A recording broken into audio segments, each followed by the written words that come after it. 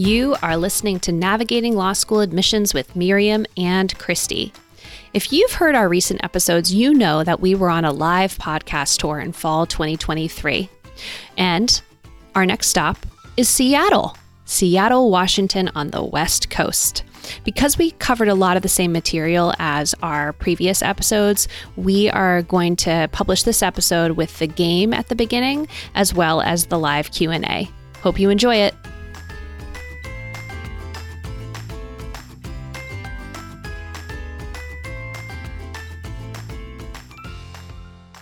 Hello, everyone. Welcome to Perkins Coie and to this podcast event. We're pretty excited about it. My name is Cinnamon Baker. That is my real name. Everybody asks. It's okay. And my sister's name is Ginger. Yes, for real. Yes. No, there were no other siblings. Just getting out of the way.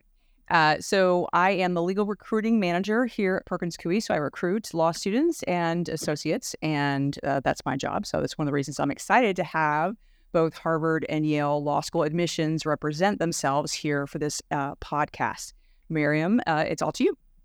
Hello, everybody. It is such a pleasure to be here, and a humongous thank you to Cinnamon Baker, the best name I've ever heard, Matt Almanza, and their colleague Tiffany Spire, who really made this happen. We are so happy to be in Seattle. I've never been before. I went to Pike's Market. We had an amazing meal. We're going to have another amazing meal tonight. We're taking full advantage. So this is awesome. I'm like, I want to bring my family back. So thank you all for coming. And so as many of you probably know, Kristi and I hosted a podcast together for 3 seasons, which covered a ton of different aspects of the law school admissions process. And we had a goal, and Cinnamon was asking why we started the podcast. And it was a COVID project where we couldn't do things like this and go on the road. And our goal was really to democratize access to information, to good information about the admissions process, so people would sort of get off of Reddit and listen to a more perhaps authoritative source to the extent that we can be that. So if you're interested in listening to the podcast itself, you can find all of the episodes on all of the, Spotify, all of the major podcast platforms. And this is really going to be a summary of kind of some of the highlights. And yeah, we're really happy to be on the road. It's much nicer to be talking to you with real faces rather than from my closet with the headphones on. Not that I don't love hanging out with Kristi virtually in that way. Okay, we're going to start by introducing ourselves. I'm going to turn it over to Kristi first to introduce herself. And I'll also apologize if we're slightly loopy. We left the East Coast at 4:45 a.m. East Coast time. So if we're slightly loopier than usual, apologies in advance. But maybe we'll be even more entertaining than usual. Yeah, definitely possible. Definitely possible. All right. Hi, everybody. My name's Kristi Jobson. I'm the Dean of Admissions at Harvard Law School. Thrilled to be here in Seattle today. What beautiful, sunny weather you have. It's been gorgeous. Good luck. Yes, exactly. And as Miriam was saying, this podcast was really born out of the pandemic, and we recorded our first 3 seasons at a point in time where we were kind of at home in our sweatpants. So this is just a delight to be wearing real clothes and a blazer and hanging out with humans to record. So I serve as Dean of Admissions at Harvard Law School. My path to this role had a couple of different twists and turns. I was a teacher in New York City for some years between college and law school. I went to HLS. I clerked for judges in the Boston area and then worked at a large law firm in Boston. And then I came back to HLS as admissions dean. This is our 6th year. We started just about the same time in 2018, so we're at year 6. And my very, very, very favorite part of my job is the current students. So I love y'all. I love meeting prospective students and applicants and admitted students, but it's really getting to connect with our current students at HLS, who sometimes I met at events just like this. And then I get to see them through all their years and beyond. Okay, so I will introduce myself briefly as well. I am Miriam Ingber, and I'm the Dean of Admissions and Financial Aid at Yale Law School. I also had a sort of winding journey, and maybe that's my first piece of advice, which is to know that you probably don't know where you're going to end up. I never would have imagined being in this job when I was in law school or ever, and it's been really a gift. So to kind of always keep yourself open to opportunities. So I went straight from college to law school. After law school, I clerked at the Supreme Court of Canada. I'm Canadian, so that makes more sense in that context. And then I became a litigator.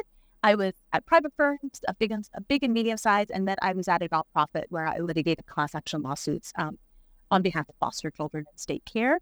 And then I came back and taught legal research and writing at NYU Law School. I did some career counseling there, and then ended up in my job. So I have done a little bit of lots of things, and And really, I agree with Kristi.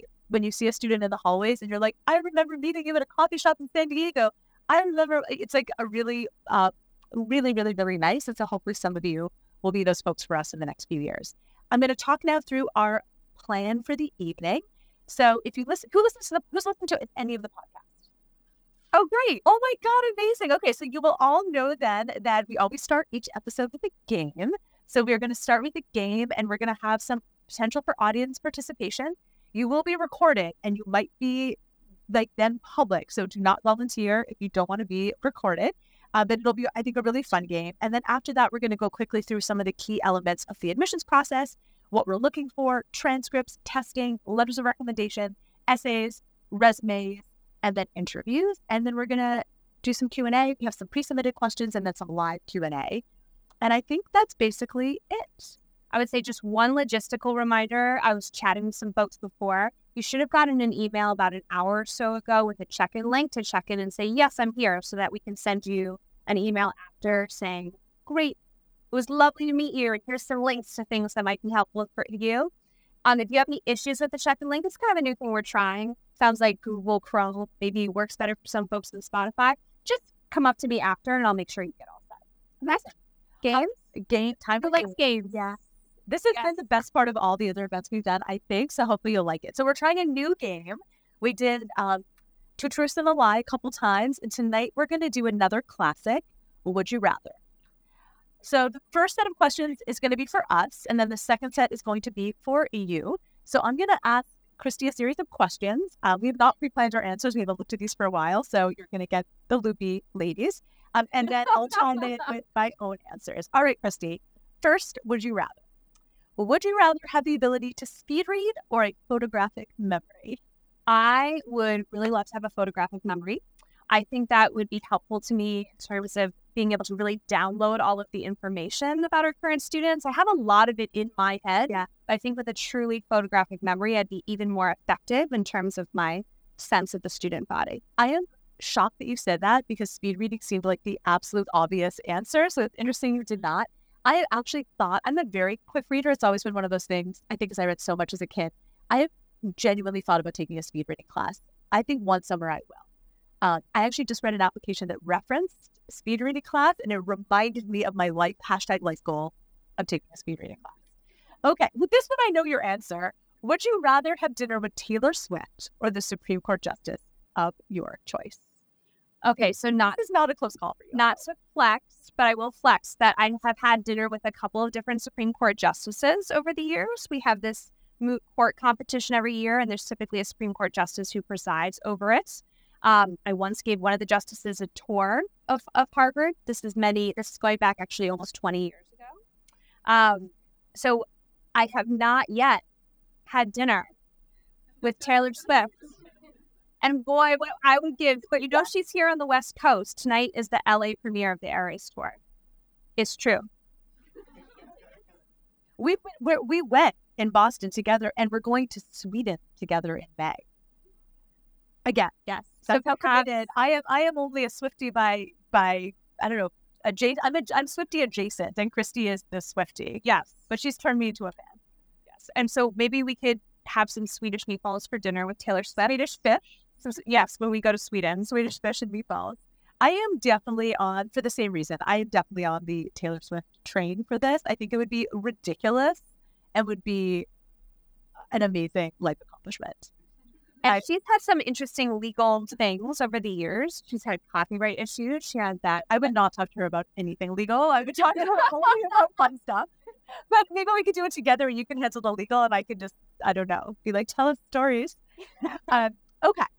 So here's question 3. Would you rather read 1,000 personal statements or 250 LSAT writing samples? Okay. I thought about this actually pretty long and hard. And I am going to go with the 1,000 personal statements for the following reason. Even though that's a lot more reading, there's narrative, there's good content to hang on to. I can get through the LSAT writing samples, but there's not always a story that grabs you. Has anyone done their LSAT writing sample yet? Yeah. Yeah. They're fully fine. They're fully fine, but they're not exactly gripping. I would rather read 5,000 personal statements than 250 of those LSAT writing samples. Like, I dread reading them. I read them rarely, only when I have some concerns about the applicant, and I think it's enough.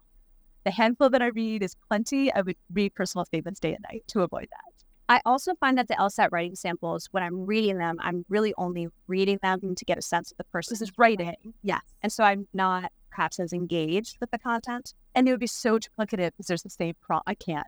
No, that would be horrible. Should friend choose this textbook for the class or that textbook? No way. Okay, would you rather work in student affairs or alumni affairs? Okay, anyone work in higher ed? Oh, excellent. That's not higher ed. We've got a fellow higher ed person. This is something people always talk about in higher ed. If you meet someone who works in alumni affairs, they're like, I cannot possibly imagine working in admissions. I can't possibly imagine working in student affairs. You meet someone in student affairs, they're like, oh, can't do this, can't do that. You meet someone in admissions, they're like, oh, I can imagine doing alumni affairs. I can't imagine doing student affairs. I think I'd rather do alumni affairs. Yeah, what do you think? This one is very hard because I actually really love our students, and I love the way that I get to interact with them as like the person who admitted them, and we have very lovely relationships. I feel like student affairs is often, it's like event planning, which I would love, like orientation and I would love that stuff. But I think there's also a lot of tough stuff that happens and you're on the front lines of it. I am happy not to do that. I would prefer career services over either. I thought about this a lot too, academic affairs over either. I think those two are really tough. And I don't want to raise money. Like the money asking in alumni is so tough. I would be so bad at that. That's okay. This is interesting that you bring that up because development to me is different than alumni affairs. So when I gave my answer, I was not thinking I'd have to do development. So ours is combined. This is very tough. We were born for admissions. Okay, final one. Would you rather spend 3 hours in an elevator, stuck in an elevator with 8 applicants or 8 admitted students? This is obvious. Oh, really? I think it's obvious. Interesting. Let's see if we agree. I'd rather go with the admitted students. Oh, no, I would so much rather with the applicants. I feel like, no, 100% the applicants. All of you are so nice right now. And then once we admit you, it's all going to be like, put me in touch with a senator. I lost my swag blanket, mail me another one. No. So you get that out of the way really quickly in the elevator. That's true. And you can just watch them get to know one another because if they're all going to be in the same class together. If I didn't have to talk, if we could just hang out with each other, that would be super fun. If they were asking me for things, you can tell them you're on a silent meditation retreat that day. Then 3 hours. Definitely the admins. I love my admins, to be clear, but there's a brief phase where I'm like, oh. Okay, now it's your turn. So who's going to volunteer knowing they're going to be recorded? I think we would like at least 2 volunteers. Yep. Don't all jump at once. Would you rather? Oh. I had my eye. Okay. Front row. Wait, you're going to do a fest. You're going to stand up here. Okay, and back. Come on up. Come on up. All right. Okay, we got to do names. Hey, wait. Last chance to back out. You're going to be on the podcast. What did I just sign up for? Would you rather? You're going to do a would you rather. Okay. Oh, we don't know what it is. No. Okay. Can you share your name with us? And if you don't want last name, that's totally fine. If you just want this. My name's Ryan Habib. We got both. I'm Arthi Kumar. Okay. Ryan and Arthi. Okay. Are we ready? It's going to hit you up. So, just like Miriam and I shared our answers to our would you rathers, it would be awesome if you share your answer. And then if you want to opine on why, you're welcome to do so. Are you ready for question 1? Would you rather have to retake the LSAT, perhaps even know you'll get a score increase, or would you rather write 3 additional law school essays to go into all your applications? Me personally, I'd probably do the extra essays because I like writing, and maybe it'll give the admission staff more information about me. Oh, I like that. What do you think, Arthi? Retake the LSAT 100%. Right. I feel like it's like us. Like you both think it was so obvious. Yeah. And that it was a split. Okay. Would you rather participate in an interview with 6 admissions officers at once or an interview with the most intimidating professor at your target school? Ooh. I'd probably go with 6 at once. 6 admissions officers at once? We're really nice. 6 at once. All right. Okay.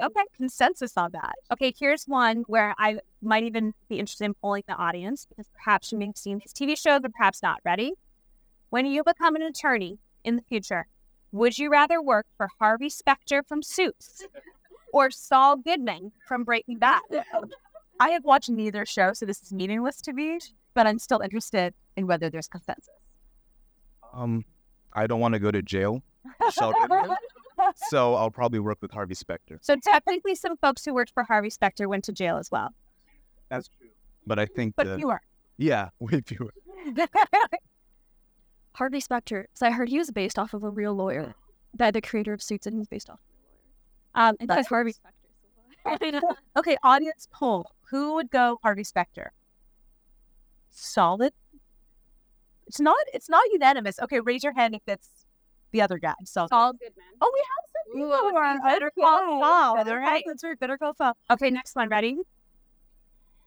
Would you rather be in the same law school section? So a section is where you have all your classes together. So you're together pretty much all day, every day. Would you rather be in the same law school section as the ex who broke up with you or your worst enemy? Ooh. To create competition, I guess. Okay, I like it to motivate you. Worst enemy. It's motivating. Motivate. Okay, that's good. I like that. Final question. Would you rather read a really amazing letter of recommendation for an applicant to put yourself in the admissions officer's shoes? Would you rather read a really amazing letter of recommendation that warms your heart, brings you joy? Or would you rather read a letter of recommendation that throws the applicant under the bus? Oh.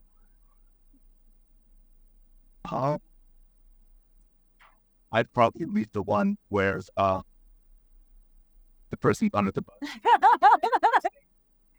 think my microphone's dead. That's okay. We'll figure it out. Yeah. Okay. So you're going for interest over joy. The really good recommendation. It's like writing a really bad letter of recommendation is almost really rude. If you consent to it. The worst are the ones that are passive aggressively bad. Right? Like this student was a competent member of the course. They tried very hard throughout the semester, and you're just like, oh, death by 1,000 cuts right there. So I think that almost is the worst of them all. All right, can we have a round of applause for our wonderful certificate? Okay, so let's get started with some content.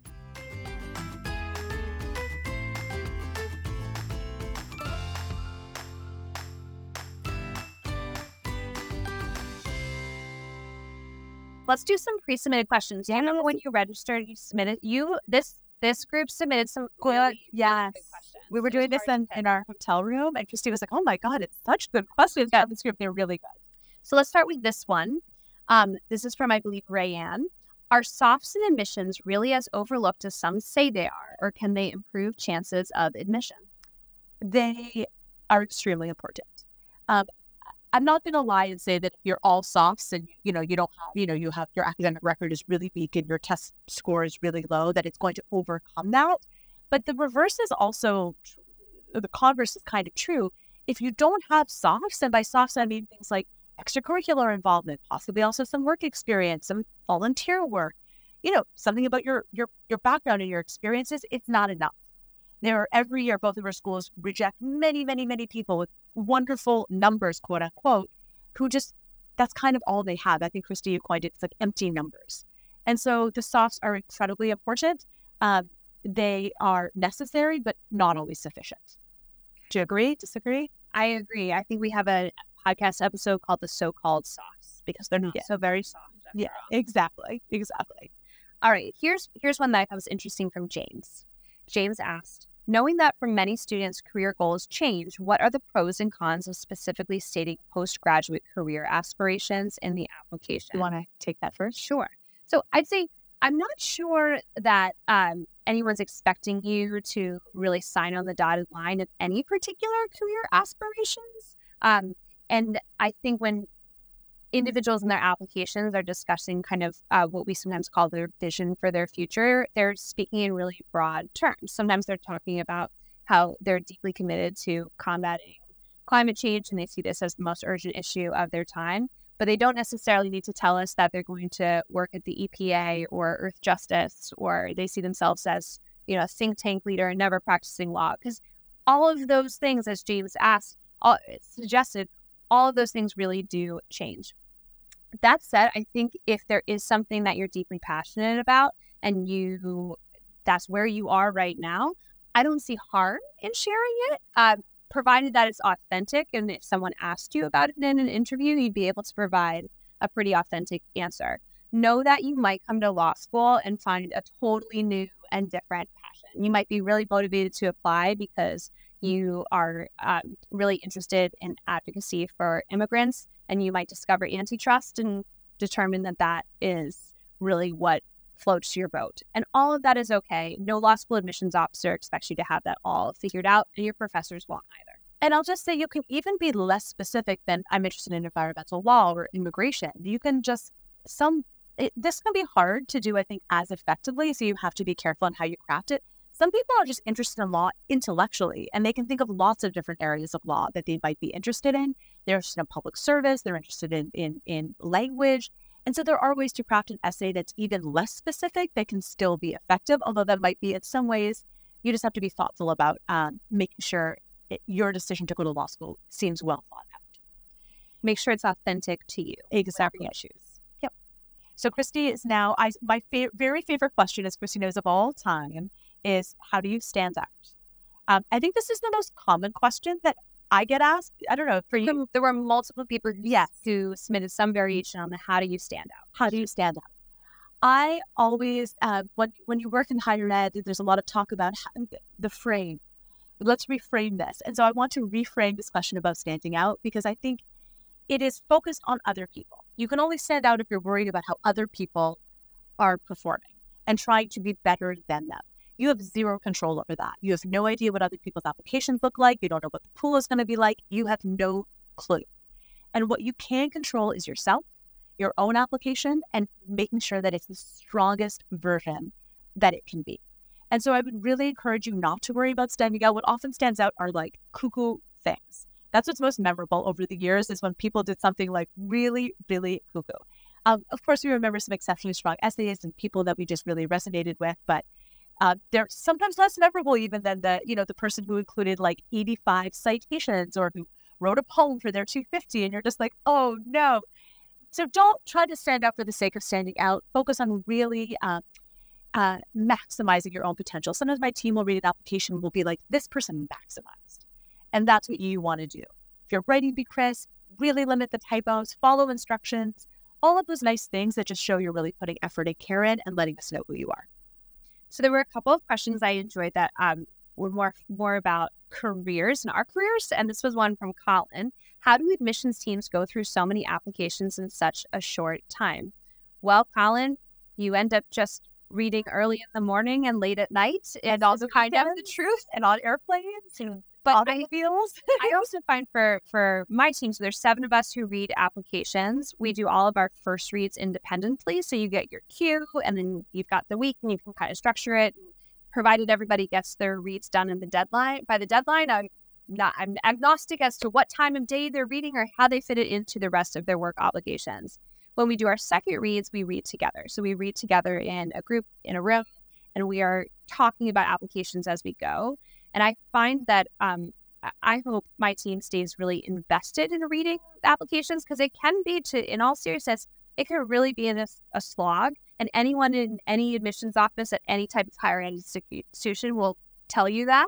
It can be a lot. And what keeps us really grounded is being able to discuss the applicants with one another. And that keeps us really excited as well. I'll say one thing that helps. This is a very technical thing that I think helps us move through more quickly. There's some applications where you kind of know. You know what you want to score them. You know how you feel about them. And some are really tough. And so what we've done as a team, and you can just get stuck on a single application where you're rereading and flipping and going back and you're thinking about it. What we've learned to do is we put a temporary score on those.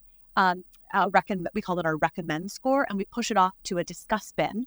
And then we have a weekly meeting where we sit as a team, we all read those files, and then we talk about them and make it a group decision. So it kind of like pushes you out of that stuck moment. And it also really helps us calibrate with each other. So we're all kind of seeing some group of files together, talking them through, and it really helps us make sure that, we don't have one person who's kind of doing something on their own that the rest of us don't agree with. So it has multiple purposes, and it does help speed you through the files a little bit. And Swedish fish, bags of Swedish fish. And I've started listening to music. Like one of my students who has ADHD was talking about this like focused playlist that she has. And I started like listening to that. And I feel like it just pushes stuff out of my head and really helps me like narrow in and not get distracted. My playlist is called Quiet Reading. Ooh, you have to share with me. There's a lot of Lana Del Rey on there. I can't like the music too much or I get really focused on it. That's what I've learned. When I'm like, ooh, I'm really like jamming to this. Like I love reggae. Like whenever it's too much, I can't. I get distracted. So I've got stuff. I'm like, it's like white noise. Yeah. Do you want to do one more pre-submitted? Let's do one more pre-submitted. I kind of like this one. Oh, sure. This is from Meredith. If you could give your younger self a few tips on how to best navigate the legal profession as a young woman, what would they be?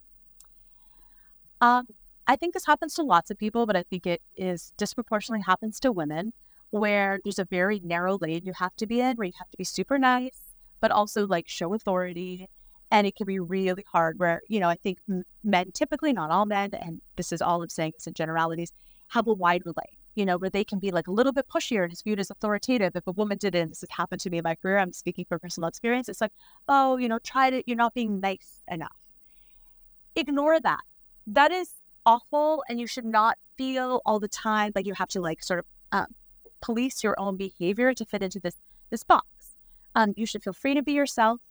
This is true for people from lots of different backgrounds, not women. You should be who you are. If an employer doesn't like who you are, they're probably not the right employer for you.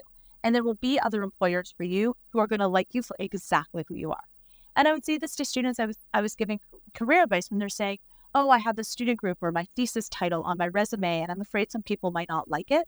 I'm like, if that's really important to who you are and only you know, maybe that's like a signaling device. And then the folks who aren't into it won't hire you, and you probably wouldn't have been happy there anyways.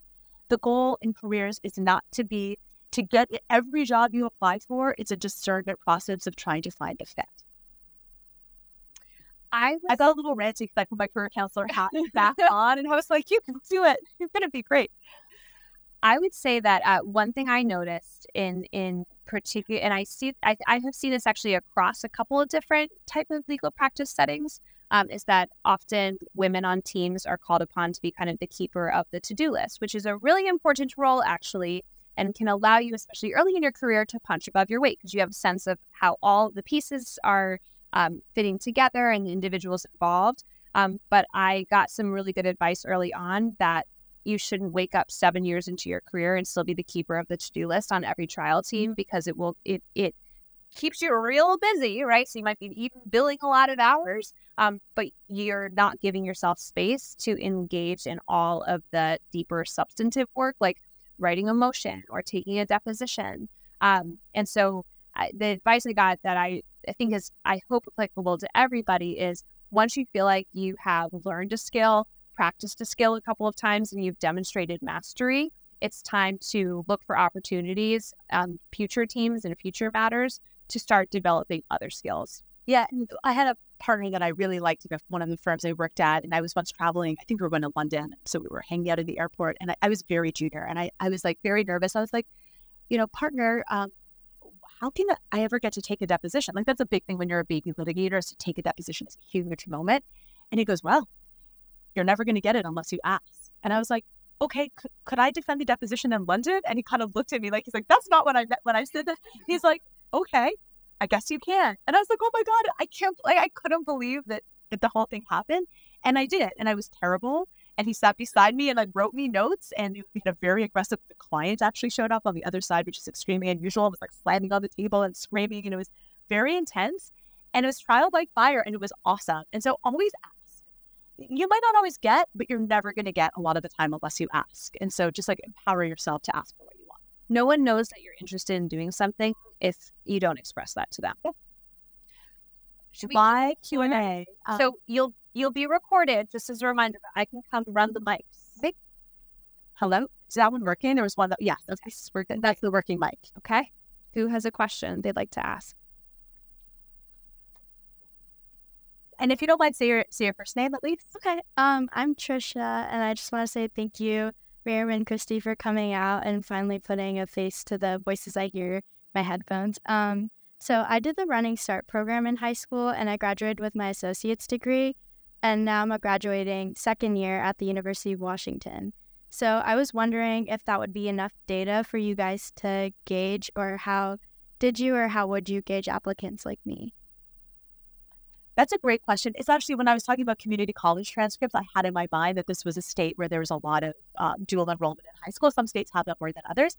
Yes, we have enough data. Don't be worried about it. We're going to have your entire transcript, which is going to be 4 years worth of grades. We're going to have your testing history, hopefully some good letters of rec. You should go to law school when you're ready. And so if you're ready in your final year of college to apply, you should absolutely do it. If you have even a hint of doubt about that, you should also feel absolutely free to take a couple years. Law schools will be waiting. We'll still be here when you get back. But feel free, if you want to take that time since you graduated so quickly, to do that if you choose. Hi, my name is Crystal. I have one fun pre-question and then a serious question afterwards. If you had to only pick one Taylor Swift era to listen to the rest of this admission cycle, what would it be and why? And then the more serious question, you both have mentioned on your podcast that you love myth busting. So is there anything in this particular admission cycle that you maybe seen on Reddit or have heard that you would like to clarify about your school's admissions process? Sure. I love it. That's a great question. You want to go first? I feel like you should go first on the Swift question for sure. So for this admissions cycle, especially in reading mode, I would choose the folklore era. Me too. That's what I was going to say. My favorite song is Great American Dynasty. I'm like a little obsessed. It's like a feminist anthem, and I'm super into it. I find that that is a really good. There's a couple of entries on quiet reading from the folklore. From the folklore era. Yeah. Myth busting. Okay, you bust a myth first. I love a myth bust. I think that there's lots and lots of speculation about changes in the different essay prompts. And I think it can be interesting to speculate. But the important thing to focus on right now is that if law schools are asking you to share something, they're probably really interested in hearing about it. So I would encourage applicants to really focus on developing their essays and maybe speculate less about what motivated this or that essay, because I think sometimes it can spiral into badness, into just conspiracy theories. I also think that there's definitely things that are changing.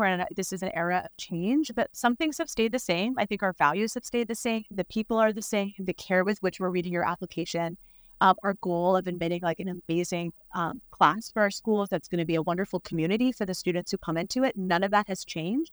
And so I would not worry overly much. I think it goes back a little bit to being the best version of yourself. Shoot your shot. Apply to the places you're excited about. Be thoughtful about it. But don't think that so much has changed that, you should completely change everything that you're doing in this process. I think a lot of things are still the same. All right, questions over here on this side of the room. Hi, my name is Savannah, and I am just curious what considerations, if any, you guys take into account for students that are applying for joint degree programs, so looking to get, their JD and maybe a master's at the same time, and if you have any advice for those students as they're going through the application process. Sure. So for Harvard, for joint degree programs, you have to apply to each program separately. So one important note is that if you're applying for a joint degree with a divinity school, we're not swapping files with the divinity school. I'm sure the same is true at Yale. Totally the same. No joint admissions. Yes. There is a very short question on the application form that asks you to select if you're applying for any joint degree programs. If you select one of them, a question will pop up of just sort of why do you want to do this joint degree program? And I would encourage applicants to offer a direct answer there, but not necessarily feel like they also need to cover the substance of why they're doing a joint degree in their essays, because there's just so little real estate in those different written statements. So don't feel like you have to cover it again. This is another, it really depends on the school. Some schools actually do have joint admissions where you'll, I think I'm thinking of like Penn and Wharton. Like they do that together, Penn Law School. We don't do any of that.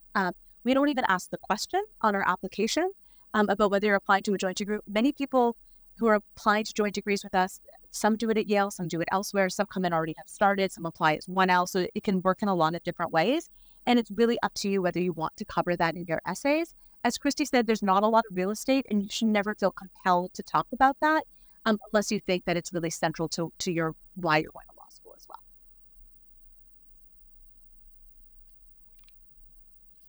My name's Evan, and with rolling admissions, how much weight do you put towards an application that maybe was submitted within the first week versus a month in or something like that? At YLS, it matters not at all. Our process is set up in such a way that we're timing agnostic.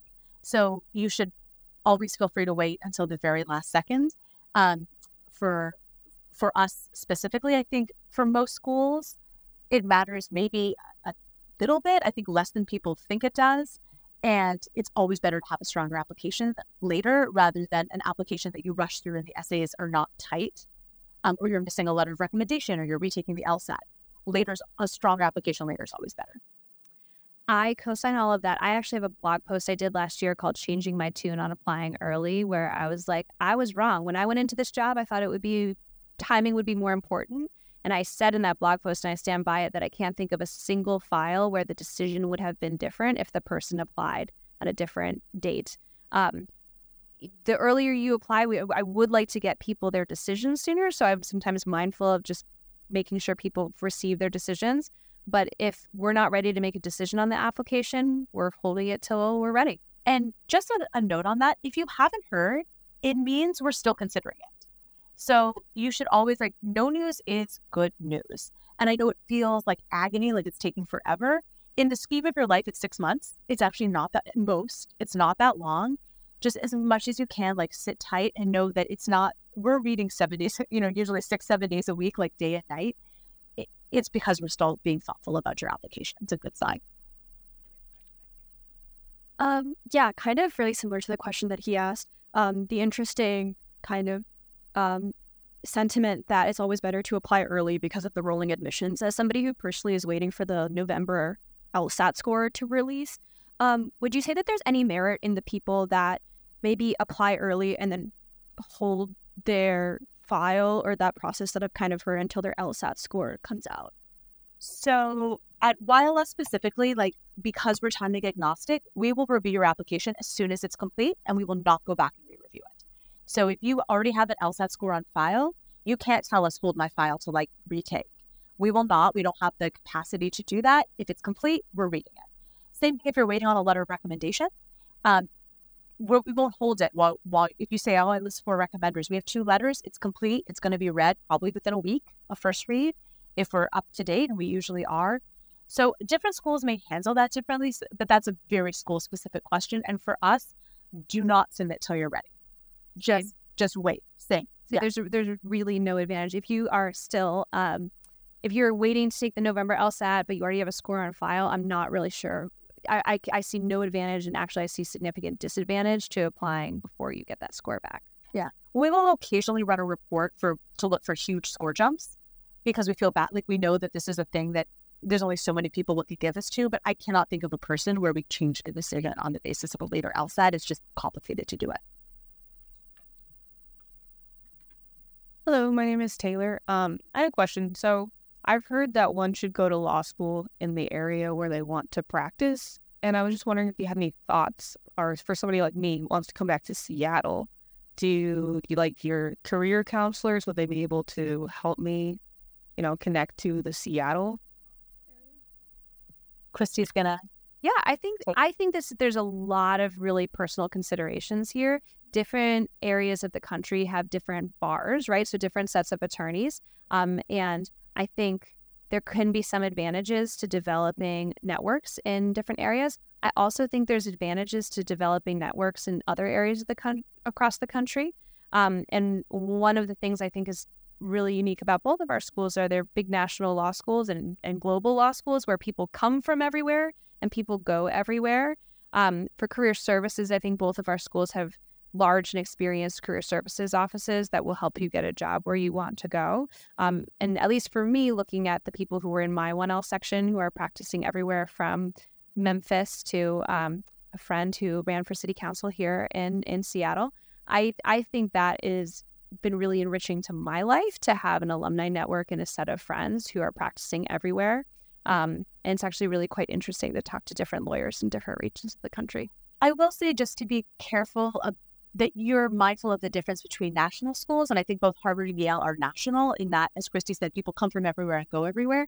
There are certain schools, most schools, in fact, are more regional or local. So, there are 3 law schools in Connecticut.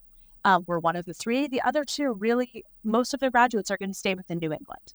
And so you should just make sure to ask that question. You wouldn't want to go to a school that's not national and is outside of the region where you want to practice, because then you could end up kind of stuck where most of the connections and most of your opportunities are going to be in a part of the country where you don't ultimately want to live.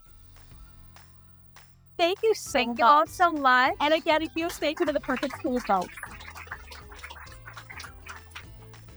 Let's give them a round of applause again, right? That was amazing. That was fantastic. Super, super exciting. Thank you again, everybody, for making your way out here.